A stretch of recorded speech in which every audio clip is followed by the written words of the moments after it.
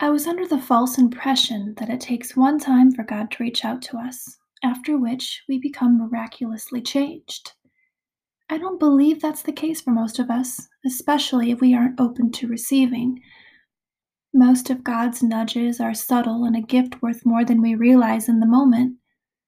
It's amazing how God works on us over time to help us see truths and crush the lies.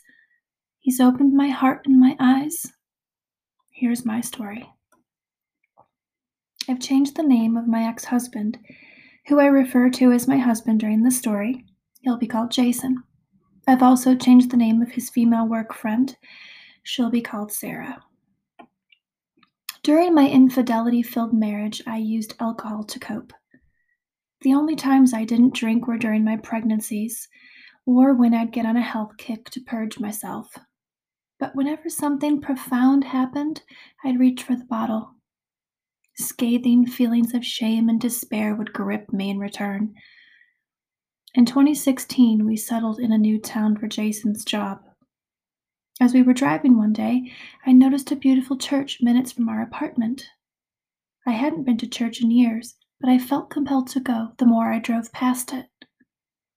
When I began attending, I'd sit through Sunday service on my high horse, thinking about how much Jason would benefit from hearing the message. There I was, proud and self-righteous, thinking I wasn't the one who needed to change. A strong link in the chain of my slavery to alcoholism was the clutching resentment I had towards Jason's infidelities.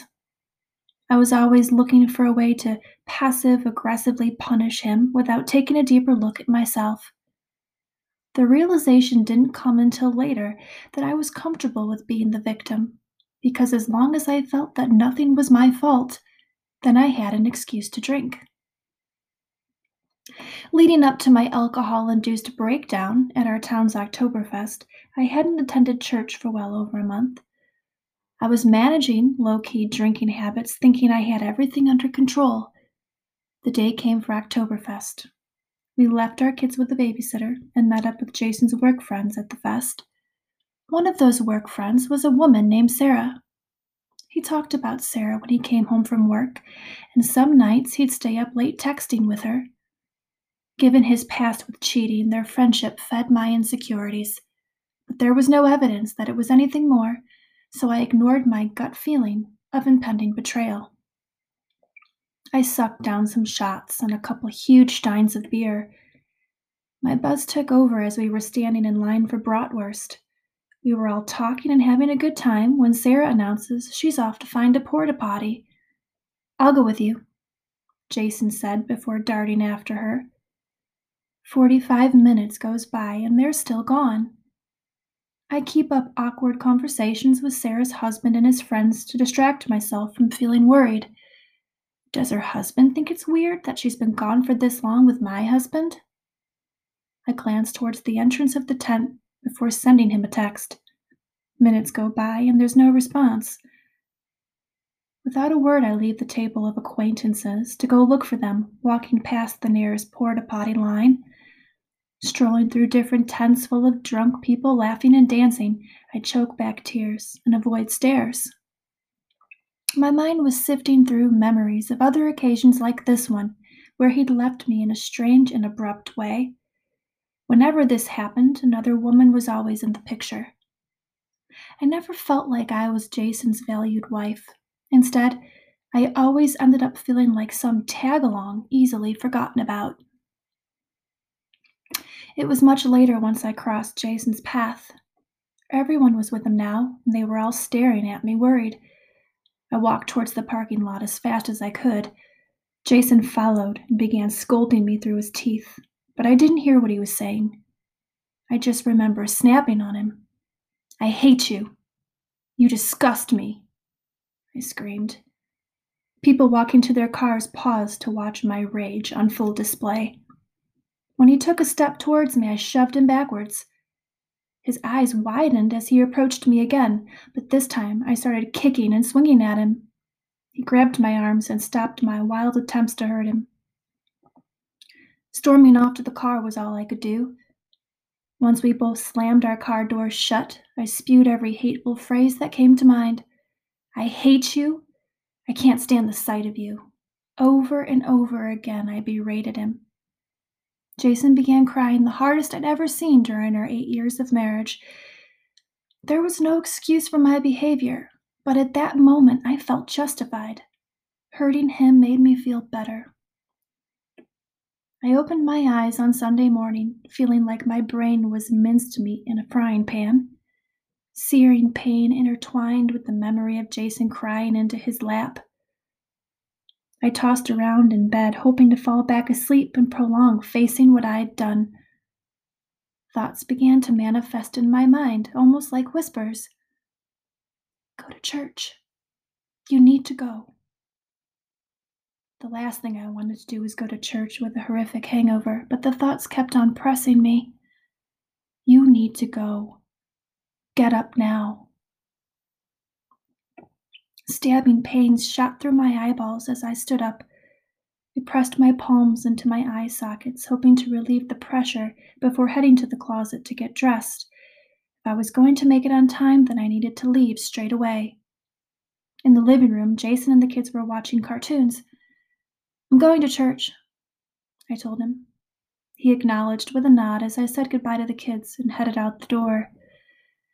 Upon arriving at church, I forced a smile to the greeter at the entrance.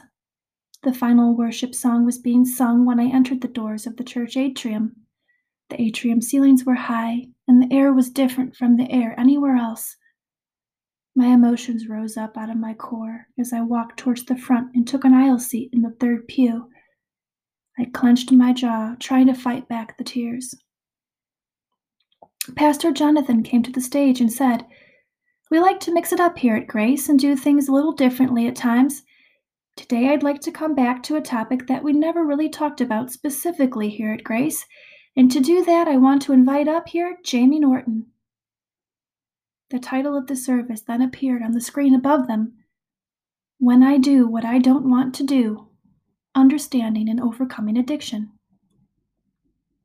I couldn't swallow down the tears anymore. They were falling down and I sobbed. Of all the times I sat in church denying my need to change and listen to the message, God wouldn't allow me to deny this. This was for me. It was God who compelled me to be there that morning, and I felt the Holy Spirit near me in that moment of realization. All of the hair stood up on my body. I wanted to approach the stage, fall to my knees in front of the cross, and shout out, "Lord, you have my attention. Thank you for not giving up on me." Jamie and Pastor Jonathan continued to discuss addiction and how there's hope in overcoming it. Jamie spoke openly about her own battle with alcoholism. With each passing minute, I felt the hold of my addiction beginning to loosen its grip on me. Like ivy being cut away from brick, my flaws and damages were exposed, but I didn't care anymore. I don't remember much of the day after that, but I remember realizing for the first time in a long time that God loved me. I started going to Keys to Recovery, which was a support group for addicts in our church. I felt confident that I could heal and address the deep-seated issues in my life and in my broken marriage. It took many attempts at sobriety for this before I was successful, but the hope that I found was vital, and the seed of change was planted. Walking into church that day felt like finding my home after being lost in a forest laden with thorn bushes and dead ends. This isn't a story I tell to persuade people to believe in God. I believe that a moment will come in everyone's life where God will show them that He's there. That time is different for all of us, and it's not up to me to decide when and if someone should believe that. All I can say is, when you do see home in the distance, allow yourself to run towards that light. The darkness that surrounds you will grow smaller as you get closer to the door. When you open the door and embrace long-awaited relief, there you will also feel the unfailing love of your Father. He will always love you and welcome you home, no matter what.